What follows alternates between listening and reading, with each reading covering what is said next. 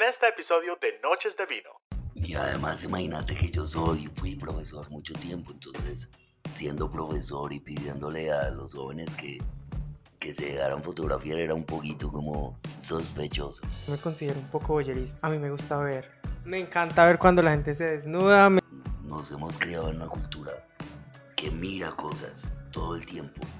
La industria del cine es un buen ejemplo de cómo toda la cultura está basada en los ojos como el sentido predominante. Hay gente que también no solo me llama el cyborg de la fotografía, sino el chamán de la fotografía, porque produzco un efecto mental en las personas cuando tienen la experiencia, durante la experiencia y sobre todo después de la experiencia.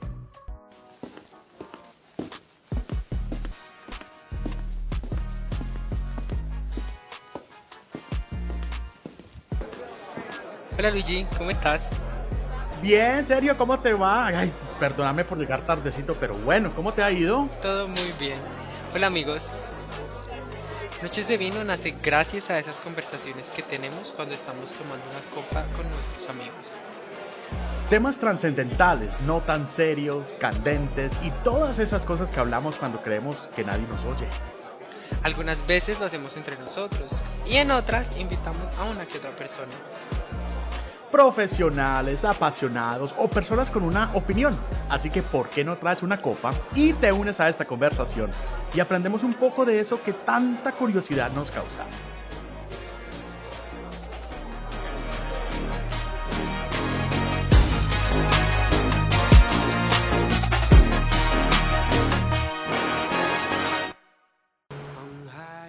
Hoy tengo la oportunidad de estar, aquí en Noches de Vino, tenemos la oportunidad de estar hoy con Ricardo. Él es más conocido como Pitch Fotos, es un fotógrafo de Colombia, él es caleño y tiene una historia bastante particular y un contenido muy interesante que yo sé que a ustedes les va a gustar muchísimo por los diferentes temas que hemos tomado aquí. Así que vamos a presentarlo. Ricardo. Hola Sergio, gracias por la invitación. Pues para mí es un honor estar en este podcast. La verdad es que nosotros estamos muy contentos de tenerte. Te cuento que el que te trajo a nosotros fue Luigi.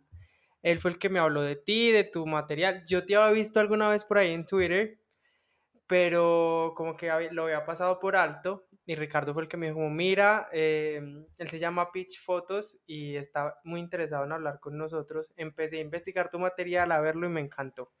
Me pareció fenomenal. Pero yo sí quiero saber cómo nace esa idea. Bueno, básicamente yo soy comunicador, estudio estudios culturales, que es una maestría en Bogotá, y empiezo a explorar el tema del cuerpo como tal. Trabajando en la universidad donde trabajo, pues veía cuerpos masculinos jóvenes todo el tiempo.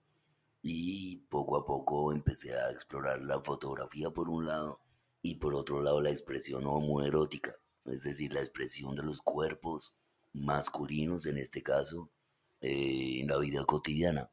O sea, el erotismo está presente en todo y poco a poco pues fui descubriendo esa posibilidad. Entonces empecé a tomar fotos de estudiantes y de jóvenes que estaban dispuestos a ser fotografiados, aplicando muy buena técnica de fotografía y un poquito de discurso conceptual. Y a mí sí me surge una pregunta, ¿cómo es ese primer acercamiento con estas personas? O sea, ¿qué tan fácil fue o qué tan difícil? O supongo que en algún momento vivimos en un país lleno de estigmas, ¿no? Estamos en un país laico en el que además la gente es muy católica, entonces yo sí me pregunto, ¿cómo fue? ¿Cómo fue ese primer acercamiento? Y además imagínate que fui profesor mucho tiempo, entonces siendo profesor y pidiéndole a los jóvenes que se dejaran fotografiar era un poquito como sospechoso. Pero nada, básicamente les pedía o les decía, miren, hay un tema que tiene que ver con el cuerpo. Generalmente la gente que nadaba conmigo en la piscina le gustaba exhibir su cuerpo y a mí me gustaba ver. O sea que había una tensión entre el exhibir y el ver. Entonces había una atracción ahí que ya se sabía que podía terminar en imágenes que a ellos les gustaba mucho y sobre todo por la experiencia del erotismo que daba el agua. Entonces eran fotografías subacuáticas en cámaras análogas más o menos en el año 2000. O sea, algo así como boyerismo. ¿Te consideras boyerista? Bueno, básicamente esta es una cultura altamente ocular centrada, es decir, es una cultura basada en lo visual. Entonces, nos hemos creado en una cultura que mira cosas todo el tiempo. La industria del cine es un buen ejemplo de cómo toda la cultura está basada en los ojos como el sentido predominante. Entonces, obviamente soy un boyerista, por eso soy fotógrafo y por eso me gustaba el cruising en los baños, en los centros comerciales. Pero también soy un exhibicionista. La mayoría de la gente que anda en redes sociales tiene que tener ambas cosas. O es boyerista y o es exhibicionista. Pues, a ver, si yo te cuento personalmente, yo me considero un poco boyerista. A mí me gusta ver. Me encanta ver cuando la gente se desnuda, me encanta ver otras personas teniendo sexo, me parece muy erótico. Luigi, por otro lado, que gente hoy no puede estar porque el muy descarado está de vacaciones, ¿ah? A estas alturas del partido, o sea, acaba de venir de unas vacaciones y ya se fue a otras. Él es exhibicionista, entonces yo creo que él pegaría muy bien para tu contenido. Sí, la mayoría de la gente que le da likes a mis fotos tiene una intención dual de mirar, de querer ver más y de querer exhibirse. Sobre todo eso, yo creo que la parte de querer exhibirse es muy, muy interesante. Oye, me estabas hablando del cruising y yo vi por ahí que tienes unas galerías que están dedicadas al cruising. ¿Cómo nace esa idea de hacerle fotos al cruising? ¿Y qué tan fácil es hacerle ideas? Qué tan fácil es hacerle fotos al cruising, porque es que es una práctica escondida, entonces yo creo que no mucha gente se dejaría retratar haciendo esta práctica que es además tan estigmatizada. Sí, todas las ciudades del mundo tienen espacios dedicados al cruising. Digamos que es una válvula de escape ante la imposibilidad de tener una sexualidad libre y sana. Entonces el tema de lo oculto, de lo prohibido, pues termina siendo algo muy interesante. Y por eso, pues los baños, los sitios solitarios, Medellín debajo del metro, los baños en los centros comerciales, la Alameda Central en México, en Ciudad de México, o el metro de la Ciudad de México. Entonces, ese tema se volvía un tema interesantísimo para mi proyecto. Y por eso le dediqué a los baños públicos de los mejores museos del mundo a donde yo iba a visitar. Yo mismo me tomaba fotos y hacía un montaje de como si yo mismo me estuviera midiendo a mí mismo en los orinales. Fíjate que, oye, yo no sabía que debajo del metro de Medellín hacían cruising. Yo sé, en los centros, en Pereira es muy común en los centros comerciales. Lo he hecho antes, debo admitirlo. Em, pero ven, cuéntame eso, ¿cómo fue esa experiencia en México? ¿Cómo ha sido? ¿Cuántas veces has trabajado en México tu proyecto? ¿Y a qué otros países lo has llevado? No, solamente a México. Estuve el mes pasado en México y quería ver precisamente esas prácticas de la cartografía gay de la ciudad, del centro histórico especialmente. Y pues me encontré con esos lugares de encuentro, sobre todo de poder ir a levantar o de tener posibilidades de ligar, pero también evidentemente el tema de la prostitución masculina, etcétera. En Cali, por ejemplo, tenemos el Boulevard del Río, donde se ve, evidentemente se ven prácticas de prostitución o también de cruising gay. Pero en Cali, sobre todo los ríos se vuelven sitios de encuentro, que en versión costeña serían pues las playas. Algunas playas en Santa Marta, donde se puede dar también el cruising. Bueno, en Cali sí, en Cali he escuchado que se reúnen en Pance, ¿no? En Pance es donde se reúnen. Aquí en Pereira también desde hace un tiempo tienen esa costumbre de reunirse. Hay un río, en este momento la verdad no recuerdo el Con nombre. Sota de pronto, no. No, es en una de las laderas del Otún, pero es en un lugar específico en el cual se reúnen. Luigi seguramente si hubiera estado nos habría dado información acerca de playas en las que ha estado porque el berraco sí le gusta ir a muchas playas a hacer nudismo y yo creo que se presta en muchas ocasiones para dicha práctica. Pero ven, en México, que es un país aún más conservador y más machista que Colombia, ¿cómo fue todo ese proceso? O sea, ¿cómo se acercan las personas a ti? ¿Cómo fue acercarte a las personas para hacerlos parte de tu proyecto? Bueno, en México evidentemente funcionan todas las prácticas del cruising convencional, que son las redes sociales por un lado y por otro lado unas cartografías, unos escenarios donde la mirada es posible, donde uno puede construir un imaginario desde la mirada.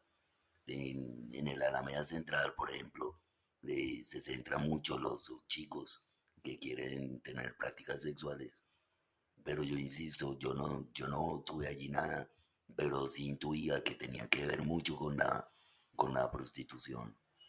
Y obviamente en el metro, pues el tema del manoseo y el toque, pues generó que el metro tuviera unos vagones especiales para mujeres y otros para hombres, porque esas prácticas son muy violentas para la mirada femenina o para la mirada heterosexual. Entonces, pareciera que hay unos vagones muy, digamos, socialmente aceptados para tener ese tipo de prácticas de tocarse o de tener sexo oral, etc. Pitch, tú has llevado tu obra a las redes sociales, que pues es una forma de exhibir hoy en día muchas cosas, pero en algún momento has tenido la oportunidad de presentarlas en una galería. Sí, hace 2 años, antes de que me operaran la garganta, por eso hablo así, eh, tuve la posibilidad de intervenir un centro comunitario LGBT en Cali. Allí hice una exhibición y contó pues con una acogida muy interesante. Pero la base, como tú dices, Sergio, son las redes sociales. O sea, es una nueva manera de presentar contenidos que compiten evidentemente con lo explícito, con el porno tradicional. Pero desde allí adentro yo hago una cruzada por el erotismo, que es una forma de resistencia a la pornografía fácil y ordinaria, digámoslo. Oye, Pitch, ¿y cómo lidias con la censura? Porque en redes sociales hoy en día nos encontramos mucha censura, incluso en fotos tan simples como en fotos en ropa interior se genera censura. ¿Tú cómo lidias con eso? En serio, eso es rarísimo, porque yo estoy lidiando con un algoritmo que identifica cuerpos o porcentaje de piel en las publicaciones. Entonces, debo tener muchas cuentas en Instagram, debo tener una página web y debo tener 2 Twitter. Es decir, que tengo que estar todo el tiempo creando redes, creando cuentas para sobrevivir y ahí ya saber que me las van a censurar cada tanto.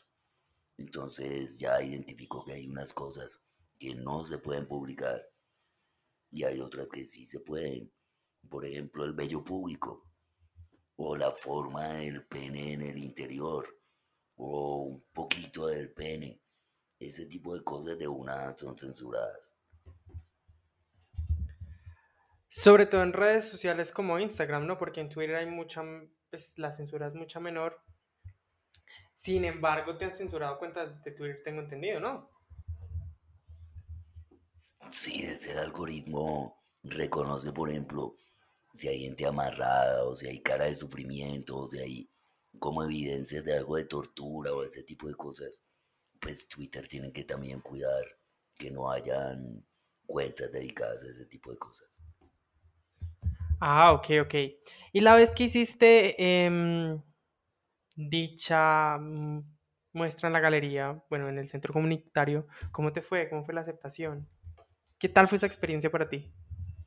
Fue muy chévere. En la exposición llevé a un amigo que es cantante, hizo una intervención durante la exposición, llevamos un DJ, llevamos un chico que se empelotó allá delante de todo el mundo, hizo un performance, fue muy interesante. Pero la gente obviamente como medio aterrada viendo formas y fotografías de gente amarrada, gente exhibiéndose, pero pues interesante encontrar mucha gente queriendo ver penes, queriendo ver, aunque la gente las puede ver en Twitter, pero ir a una ceremonia, una exposición, es otro ritual que a la gente le llama mucho la atención. Este año espero hacer una en junio, en el mes de la diversidad en Cali.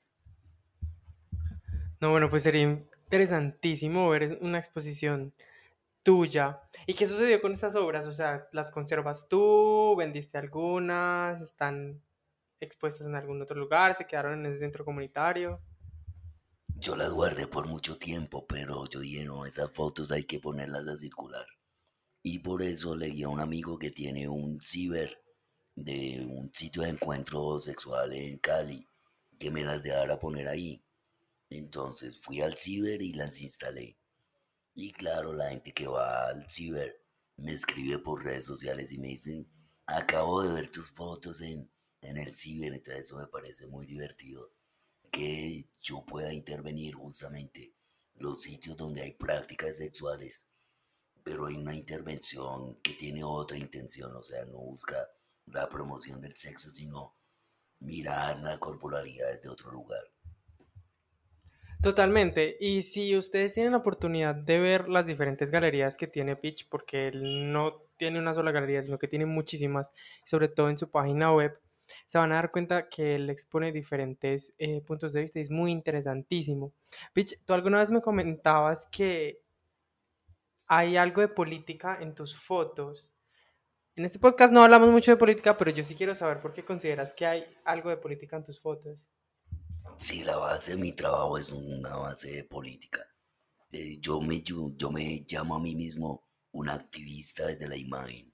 Es decir, desde la imagen yo digo cosas, pienso cosas, propongo cosas. Y esas cosas básicamente tienen que ver con la forma de representación de nuestros cuerpos y de nuestra sexualidad y de nuestra cosmovisión o de las formas de ver.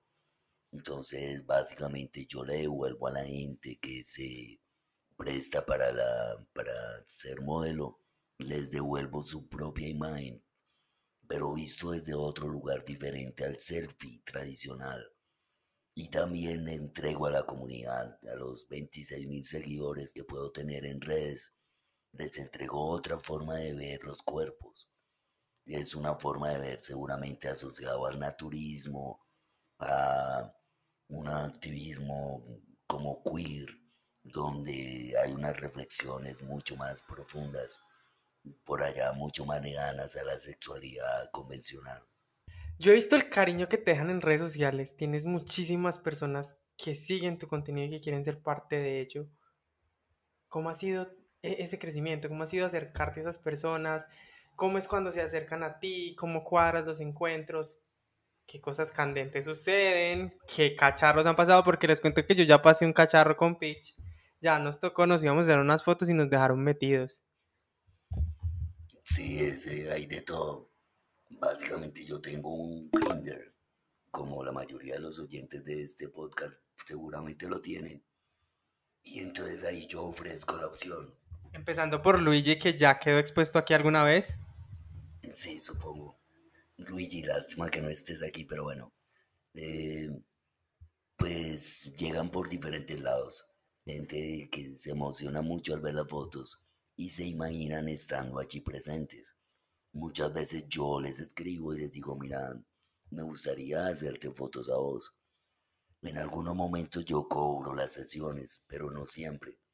Y la gente pues cuadra conmigo una sesión que dura 1 hora aproximadamente. Y en esa hora sucede lo que tiene que suceder. un performance, es una acción corporal de un modelo y un fotógrafo. Y allí en esa relación se establece un vínculo, digamos, visual y de exhibición, empezando de que mirar es un acto, digamos, de como de acariciar el otro cuerpo de que está expuesto. Y el que está expuesto también está también disponible para que el fotógrafo pueda hacer las fotos como las propone, pues. Oye, ¿y cómo haces con las personas que son muy tímidas? Por ejemplo, yo soy muy tímido. ¿Cómo harías tú? ¿Cómo rompes el hielo con alguien que te dijo que sí, pero después llega y dice como, no, ya me dio como susto, creo que esto no era lo que yo quería hacer, ahora que me va a ver desnudo? Sí, la gente tiende a asociar la desnudez con el sexo y son cosas diferentes. Entonces cuando yo le resto importancia al momento en que el chico se quita la ropa y sucede algo que es mágico, que puede durar entre 1 minuto o 2 minutos, al tercer minuto ya el chico se siente en confianza. Hay música de fondo, hay como un relax, como una forma de confianza, de darle seguridad a la persona de que todo va a estar bien, de que yo lo voy a cuidar, de que yo no lo voy a tocar, a menos de que el modelo me pida pues que lo haga en ciertas condiciones, etcétera. Entonces prácticamente es un lugar de negociación de confianza y eso se logra de una manera pues mágica, diría yo. Oye, tú has hecho un experimento que me parece muy interesante y es el de unir a dos personas que no se conocen para tomar esas fotografías. ¿Cómo te ha ido con ese experimento? En especial porque dentro de la comunidad hay muchos estigmas en cuanto al cuerpo y hay mucha gente que tiende a ser un poco superficial, me atrevería a decir, y que quizás, pues al encontrarse con una persona que quizás no es de su agrado inicialmente, pues no van a querer hacer las fotos o van a querer salir corriendo del lugar. Sí, hay algo que llama mucho la atención y es la foto grupal. Y muchos me piden fotos grupales, pero yo evidentemente me resisto un poco porque la gente al hablar de foto grupal aparece una el estigma de la orgía, es decir, del sexo entre gente desconocida. Y ese no es mi objetivo. Entonces, en ese sentido, yo he hecho algunos experimentos para hacer sesiones de grupo y en unas 2 oportunidades les he tapado los ojos y llegan sin conocer a la otra persona. Solamente al final de la sesión se pueden ver a los ojos. Y es un momento muy interesante, muy bonito. Es un encuentro de dos cuerpos que no se conocen, pero que compartieron una sesión de 1 hora y haciendo digamos, las poses que yo les proponía. Esa parte de las voces me parece súper interesante. Oye, ¿y cuáles han sido esos momentos no tan divertidos con los que has tenido que lidiar? O sea, supongo que no todo es positivo y no todo es igual de bonito. En algún momento, no sé, supongo que te han dicho como, ¿sabes qué? Las fotos que tomamos ya no quiero que las publiques, ¿sabes qué? Ya me arrepentí, etcétera, no sé. Sí, pasan ese tipo de cosas. La gente llega muy emocionada, hacen la sesión y al rato pueden sentirse arrepentidos o se disgustan. Por ejemplo, algunas veces han querido tener sexo conmigo y yo pues no es mi interés. Entonces eso los choquea, los vuelve, digamos, reacios a todo el proceso de las fotos. Pero sí hay chicos que se han cuadrado, entonces el novio se entera que el chico estuvo en una sesión y le prohíbe que se publiquen, por ejemplo. Entonces me llaman y me dicen, no, ya no puedes publicar. A pesar de que todos los modelos firman un consentimiento informado, pero algunos salen con esas historias. Pues yo trato de respetarlas, pero pues si me aparece una excusa muy boba, pues ya de malas, o sea, las seguiré publicando. ¿Y cuál crees tú o cuáles han sido tus fotos favoritas de tu galería? Que tú digas, wow, esta foto amé tomarla, me encantó tomarla, me gustó muchísimo el resultado. O por lo contrario, unas que digas como, bueno, esta no salió tan bien como esperaba. O por ejemplo, cuando tomas fotos en público, has tenido que lidiar con, no sé, que te echen de un lugar por hacer esa clase de fotos. Me encantan las fotos en los ríos, en Pance. Me encantan las fotos de la playa en Santa Marta. Y en Pereira hice uno en el park, skate park, en público, delante de toda la gente. Eso fue maravilloso. Y me han sacado solamente de dos sitios. Que me dicen, no, eso es pornografía gay, quítese de aquí, no sé.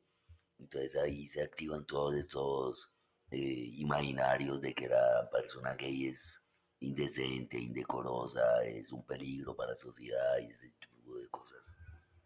Sí, total, en especial porque lo que te decía al principio, todavía vivimos en un país con demasiado estigma.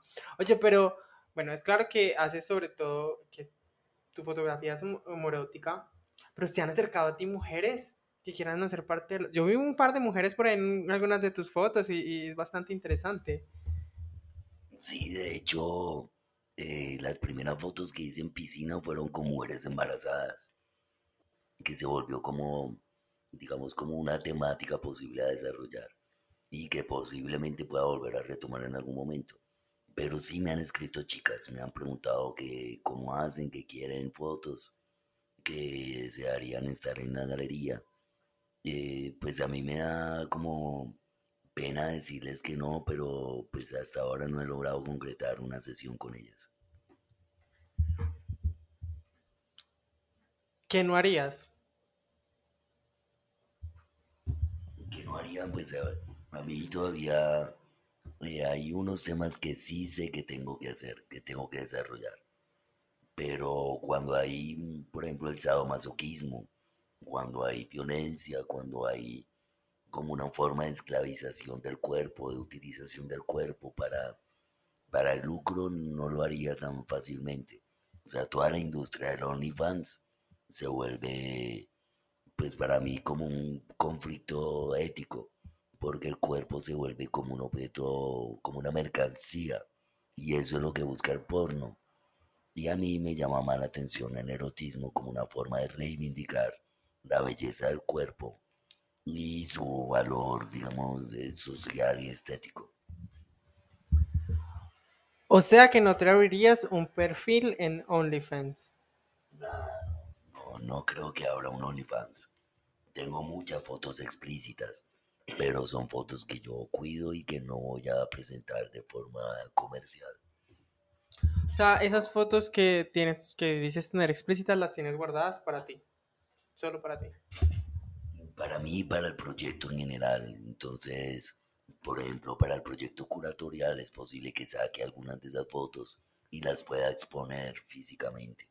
Son fotos que tienen contenido también, valor estético y valor político. Para eso les recomiendo que estudien un poco lo que es la postpornografía. El postporno busca utilizar el cuerpo como una forma de expresión política frente a todas las desigualdades y a todos los problemas sociales que hay de racismo, xenofobia, eh, androcentrismo, todos los feminicidios, infanticidios, o sea, todos los sistemas de exclusión expresados desde el cuerpo. Esa sería la lógica del postporno. Ok, me parece bastante interesante. ¿Qué opinan tus allegados, esas personas cercanas a ti acerca de tu proyecto? En tu trabajo, ¿saben algo acerca de tu proyecto? Sí, yo trabajo con cultura en la ciudad de Cali y la gente me conoce y ya saben que ese es un tema que yo exploro. De pronto unos se sienten con superioridad moral para decir este tipo pues es un abusivo, está buscando sexo todo el tiempo, pero también está el que reconoce su valor del proyecto en términos de crear referentes locales, de crear un discurso estético local, de hacer lo que muchos quisieran hacer y no han hecho. Es decir, hay gente mucha gente que lo valora, pero mucha gente que no lo acepta. Y en mi círculo laboral, pues como trabajamos en cultura, pues es ampliamente valorado, es muy reconocido. ¿Cómo es tu producción? Sí, yo trato de renunciar a la lógica de la fotografía, digamos, más purista. Entonces, mi cámara es una cámara muy simple, una Fuji.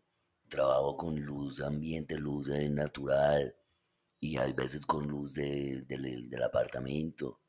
Es decir, no uso grandes equipos sofisticados, sino que trato de hacerlos. Incluso me ha tocado en algunos momentos hacerlas con celular. O sea que el celular me resuelve a mí cosas. Las edito en el celular. Utilizo Snapseed y trato de no salirme del ambiente del celular. Es decir, que es un proyecto muy digital de esta época y no me enredo en cuestiones técnicas. Más bien le doy valor al discurso del lenguaje fotográfico, a la semiótica de la fotografía, que ese es, digamos, mi énfasis que yo quiero desarrollar. Yo creo que con tu proyecto es inevitable que no te hayas encontrado con historias que te hayan marcado. En general, en la mostrar a esta persona porque tiene una historia que vale la pena contar. Sí, muchas historias. Una de ellas creo que mis seguidores se dan cuenta que yo amé hacerle fotos a Robin, un chico de Popayán. Viajé exclusivamente de Cali a Popayán a hacerle las fotos. Me encuentro con un chico lleno de cicatrices en todo el cuerpo, que había vivido ya 2 accidentes de moto y había quedado en estado de coma, pero su anhelo era ser modelo. Le hice una sesión hermosa. A los pocos meses de haberle hecho la sesión, él es asesinado por un exnovio, por un novio, en la ciudad de Popayán. Pero a él le dedico un especial, digamos, un especial homenaje en la página web donde pues todos pueden ver la historia de este proceso. Mi página web es www.pitchphotos.com. Nosotros le vamos a dejar esa página web y esa historia en específico aquí en el link del podcast para que ustedes vayan, lo revisen y se den cuenta pues del trabajo tan fenomenal que hace Pitch. Él también nos va a dar sus redes sociales al final para que vayan y lo sigan. Pitch, ahora cuéntanos un poco más de ti. Yo creo que las personas deben estarse preguntando acerca de tu voz. ¿Por qué no nos cuentas esa historia? ¿Qué pasó? ¿Cómo pasó? Sí, mira que hace 4 años me diagnosticaron un tumor en una cuerda bucal. Entonces, nada, me hicieron radioterapia.